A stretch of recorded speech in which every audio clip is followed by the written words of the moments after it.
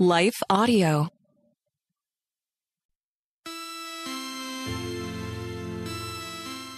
God sovereignly chose to come into the world at a dark time.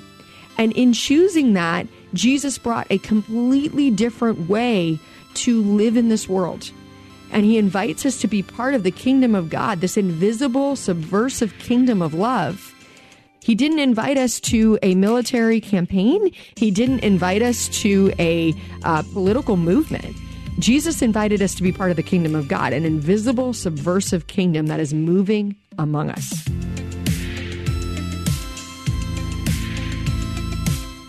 Hey everyone, welcome back to How to Study the Bible. My name is Nicole and I am your coach, your pastor, your guide as we are studying the book of Romans together. And it has been rich, it has been good, and as is always the case with the Bible, it is also challenging. Guys, we're not here to be robots who just receive and don't use the minds that God has given us. We're actually called to use our mind. God gives us our minds for a reason. He gives us the ability to think. He gives us the ability to think about our thinking. That's called metacognition. That's what separates us from animals, in addition to the fact that we're made in the image of God. I share all that because we have a challenging chapter ahead of us, and it's challenging because of our times. This might be a chapter in Scripture that I would have taught a couple of years ago, and I don't think it would have really been a big deal. Probably wouldn't even really resonate that deeply, maybe a little bit. But now we're in a time and a season where we're experiencing incredible differences in the way and among Christians we see our faith and we see our faith lived out. So as I enter into this chapter, I'm entering in as a guide to help you think about your thinking. That's what I want to do. I'm not here to tell you how to think. I want to invite you to think about your thinking, and I want to invite you to consider not just the words on the page, but what we've been learning all along about principles, about biblical interpretation, because that's really what we're doing together. We're coming under the authority of God together. We're saying, God, we believe that you speak through your word. We believe that you are still speaking. We're saying, God, we rely on you, and we're asking for your help to understand your heart and to understand how you're asking us to live in the world.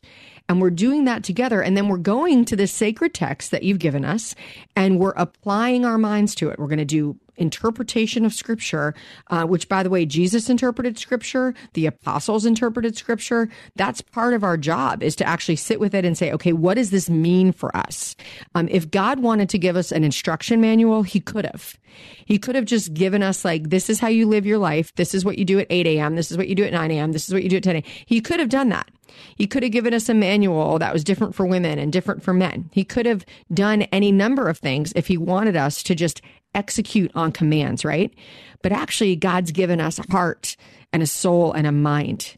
And he calls us to use all that he's given us, that he has imprinted us with his image. He's called us to use our creativity and our intelligence to wrestle together through what does it mean for us to really glorify God with our lives in the everyday way that we live. That's what the whole Bible's about from beginning to end, is what does it look like to be God's chosen people who are out there living a life that brings glory to God. So that's our number one thing, right? That's the number one thing we're doing, is we're seeking together, how can I bring glory to God with my life? And what I love about you guys and this community is it just exceeded my expectations, is that your posture toward God is that. It's like, okay, God, how are you asking me to live? How can I bring glory to you? The way that you guys are engaging in our Facebook group, the emails that you've sent me, I know that you're thinking about, okay, I want to bring glory to God with my life. That's the most important thing. And now I'm going to wrestle through what that looks like in my everyday life, in the way that I think about any number of things, the way I think about other people, the way that I think about government, the way that I think about choices that I make, the way that I think about freedom. All of that is going to come under the authority of God.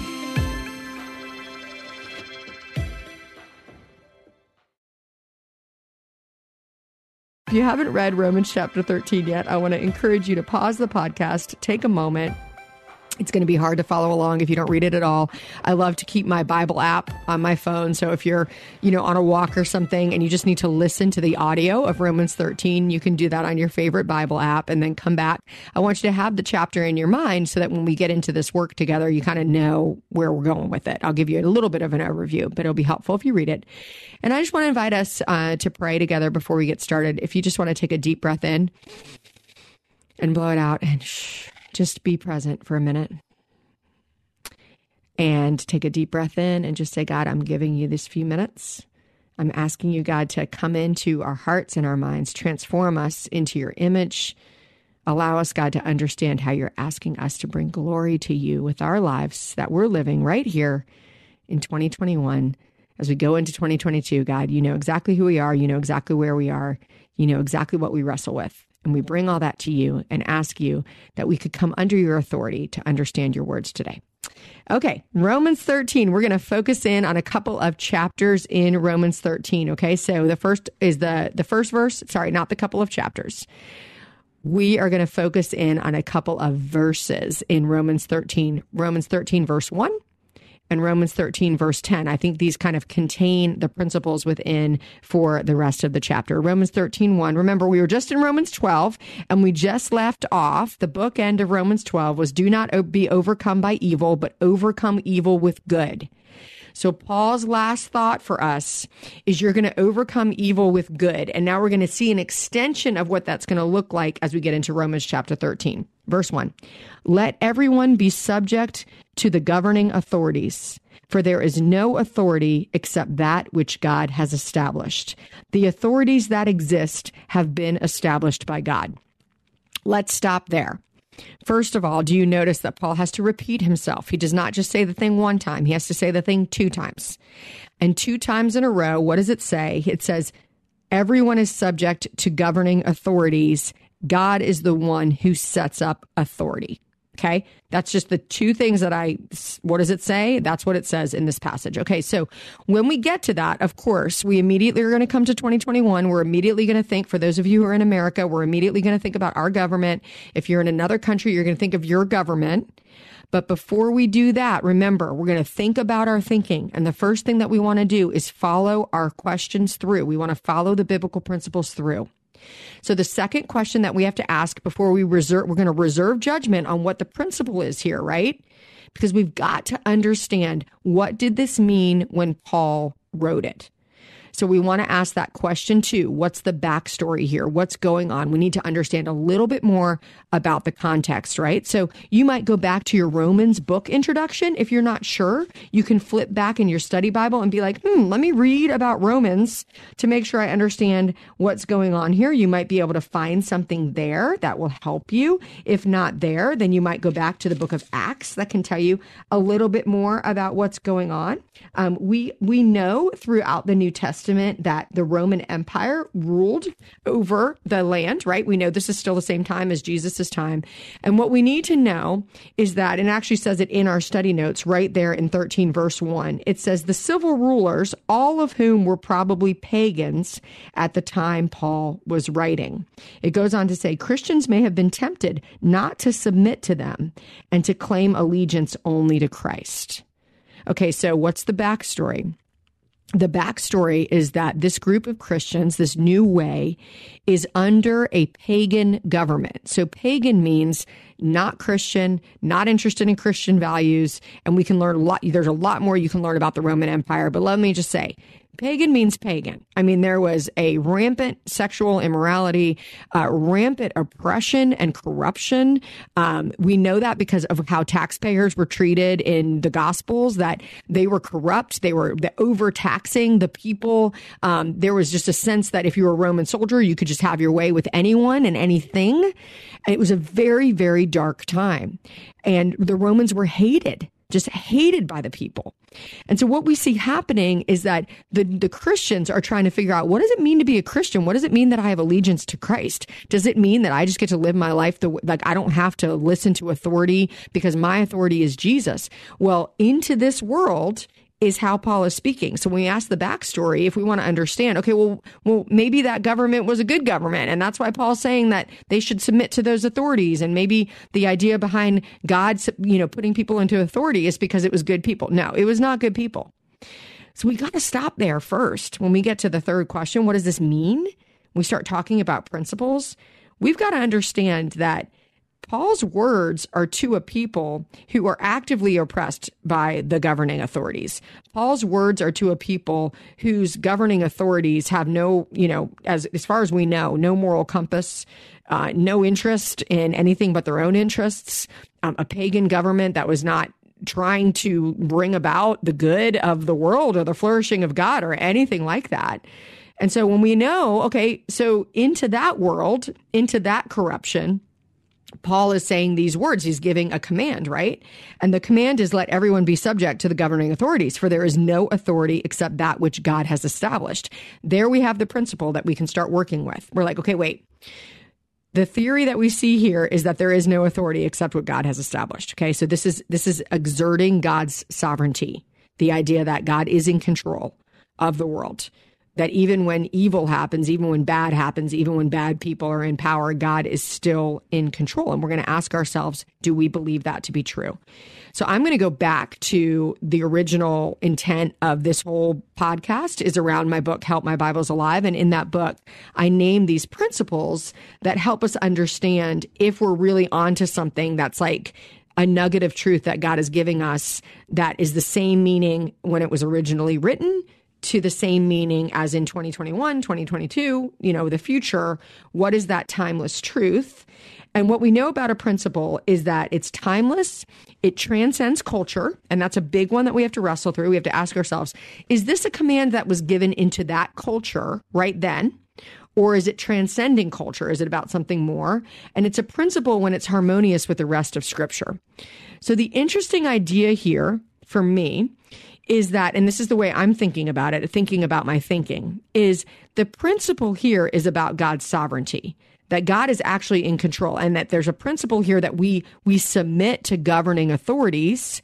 However, that doesn't always happen in Scripture, okay? It happens way more than you might think. I've heard people out there in the social media universe who have lived a very vocal, anti-authority sort of time right now. And they've said, well, this doesn't apply to me. Romans 13 doesn't apply to me because what about Esther? What about Daniel? Okay, Esther and Daniel in the Old Testament, they actually do submit to governing authorities. Like they are respectful and they work through the channels, right? But what the difference is especially with Daniel, and we actually see it again in the book of Acts, where there is a clear mandate to worship someone, right? In Daniel, it's like you have to bow down before this statue. And in Acts, what happens in Acts chapter 4 is that the apostles are told that they can't speak about Jesus. They're brought before the authorities and they're told you can't speak about Jesus. And they do not submit to governing authorities, right? They actually say, I'm sorry, I can't do that. But there's a tone there of respect. There's in their resistance. And what they don't do, neither Daniel nor the apostles, neither of them incite other people against the authorities. They're not like bringing a band of people together to say like, now's the time where we're going to have a coup. In fact, that never happens in Scripture. We don't see that happening in the New Testament. In fact, many people who followed Jesus actually really wanted him to lead a coup. They wanted Jesus to rebel against the authorities. They wanted to follow him. They were like, hey, is this the time for our swords? Is this the time that you're going to reestablish your kingdom? And Jesus would not do that. Jesus actually submitted to the governing authorities unto his death. And so what we need to understand is we got to wrestle through that. We can't just kind of take this as a binary thing. This isn't just totally black and white. We can't say on the one hand, well, I don't have to submit to governing authorities because Christ is my authority. And so not only am I not going to submit, but I'm going to incite other people to not submit. But on the other hand, there is a way that we do have to be thoughtful because we do have examples in Scripture that there are higher principles that we ourselves have to submit to, right? So if I'm told to deny Christ If I'm told to worship an idol, I have to bow down before this idol. If I'm told I'm not allowed to speak about Jesus, those are three examples where actually, no, like people do not submit to that authority. But if we think that's what we're facing right now, that's not what we're facing right now, right? So when I'm submitting to the way that I show up in the world, the way that I show up in my community and in my culture, I need to know what are the principles that are the highest priority in the way that I live my life. And I actually think we see another one of those hidden within chapter 13. It's in verse 10. It says, Romans 13:10, love does no harm to a neighbor. Therefore, love is the fulfillment of the law. Now, if we run that principle, if we ask, is that a principle right now? Love does no harm to a neighbor. We can run that through our sort of test of what does a principle mean? Is it timeless? Was it just for that culture? Is it harmonious with the rest of Scripture? Is it relevant? Then love does no harm to a neighbor meets all of those principles. And so what does that mean to you? What does that mean in your neighborhood? What does that mean in your community? I don't know exactly. I don't know exactly how that's going to show up in the way that you live your life, but I do know that rather than what you might hear from other people, rather than a heart of violence or of a critical spirit, you may ask yourself, what does it look like for me to say love does no harm to my neighbor? That I am a person of peace. I'm a person of gentleness. It doesn't mean that I don't have opinions. It doesn't mean that I don't express those opinions, but how I express those opinions, I've got to wrestle with what are the principles by which I am living my life. This is in no way me saying that you've got to vote a certain way. In fact, it's amazing that we live in a democracy. For those of you who live in America, we live in a place where we can vote. We can express ourselves. We can express ourselves through our vote. We can express ourselves through the way that we use our resources. We can get involved in our communities. We have all of these ways that while we're still living under the principles of submitting to the governing authorities and that love does no harm to a neighbor, I can be engaged and active in bringing those principles to bear in my community. And that's amazing. But we have to wrestle through the way that we show up in the world because that's what biblical interpretation requires. Now, you might read Romans 13 and come to a different interpretation than me, and I would welcome that. I'm like, good, use the principle test. Ask yourself, what's the backstory? What's the real principle here? And if you read Romans 13 and you come to a different conclusion, I would love to hear that based on interpreting the Bible, not based on the culture, not based on politics, but based under the authority of Scripture. We have to wrestle with Romans 13 and know that when we ask the question, what's the backstory? Unequivocally, those were darker times than the times that we currently live in. Now, I think we're like headed toward those dark times in a lot of ways. Just like what we see, the movement in our culture, I think is headed back in that direction as far as like what that morality was like. But if we were going to say what time is darker, is it the time where people just left babies to die on their doorstep and pagan prostitution was like a normal practice, and the idea that we have gladiators who fight to the death in arenas that we pay money and we bet on them, and it's normal to just watch human life be taken like that. That is unequivocally darker when it comes to like human life than it is right now in the world that we're in. But we may be headed that direction. And guess what? That's the world that Jesus came into.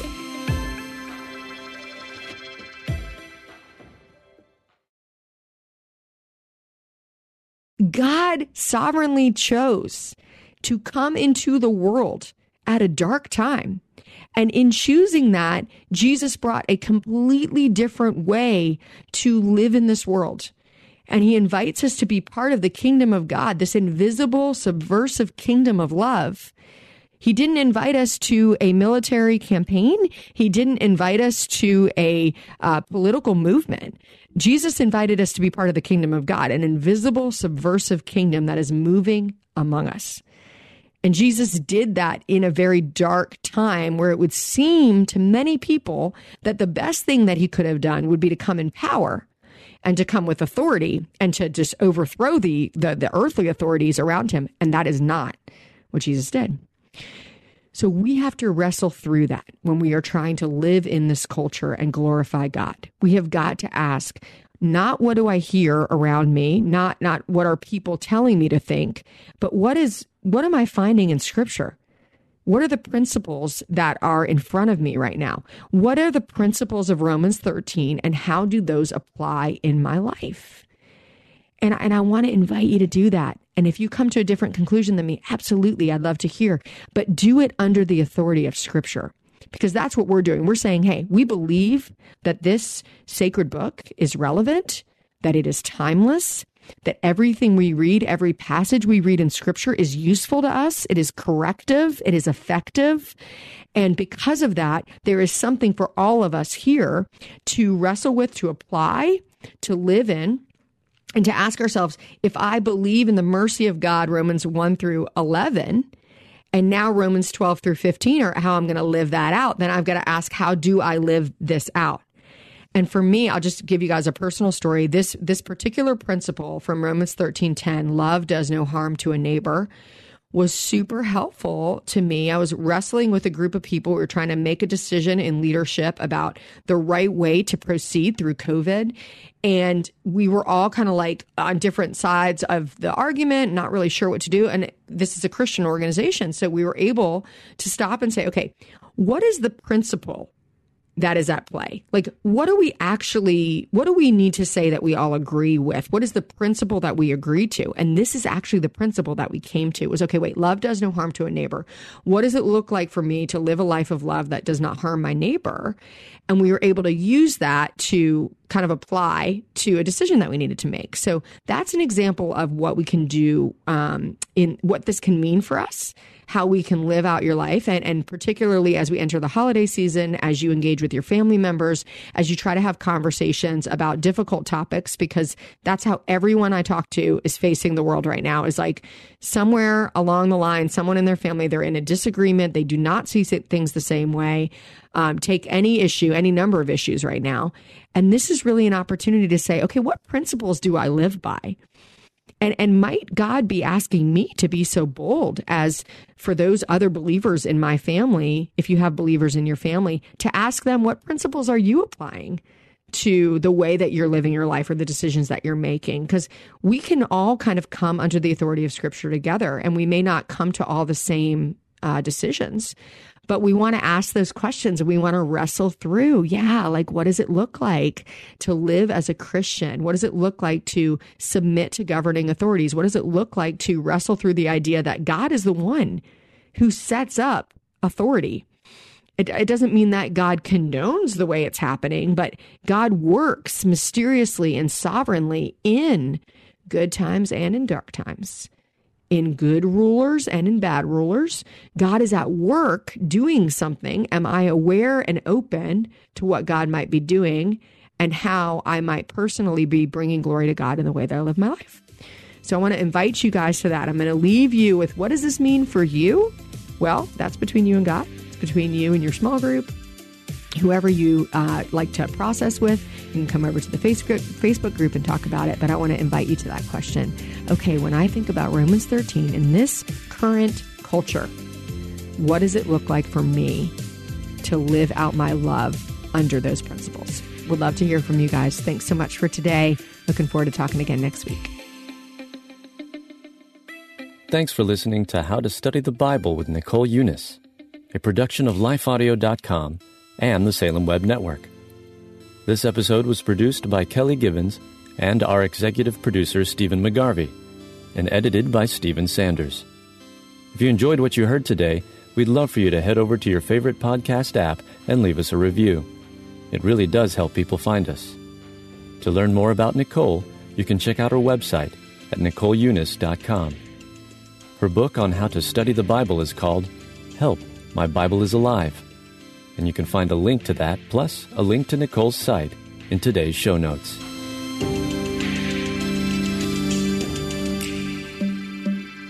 Do you ever hear sayings make their way through the culture and the church that seem nice in theory, but are actually theologically problematic? My name is Shara Donahue, and I'm the host of The Bible Never Said That, a podcast where we examine these popular sayings under the lens of biblical truth. We cover sayings like, God won't give you more than you can handle, time heals all wounds, and follow your heart. We also spend time exploring how people use Bible verses out of context. If you want to grow in discernment and truth, join us and subscribe at lifeaudio.com.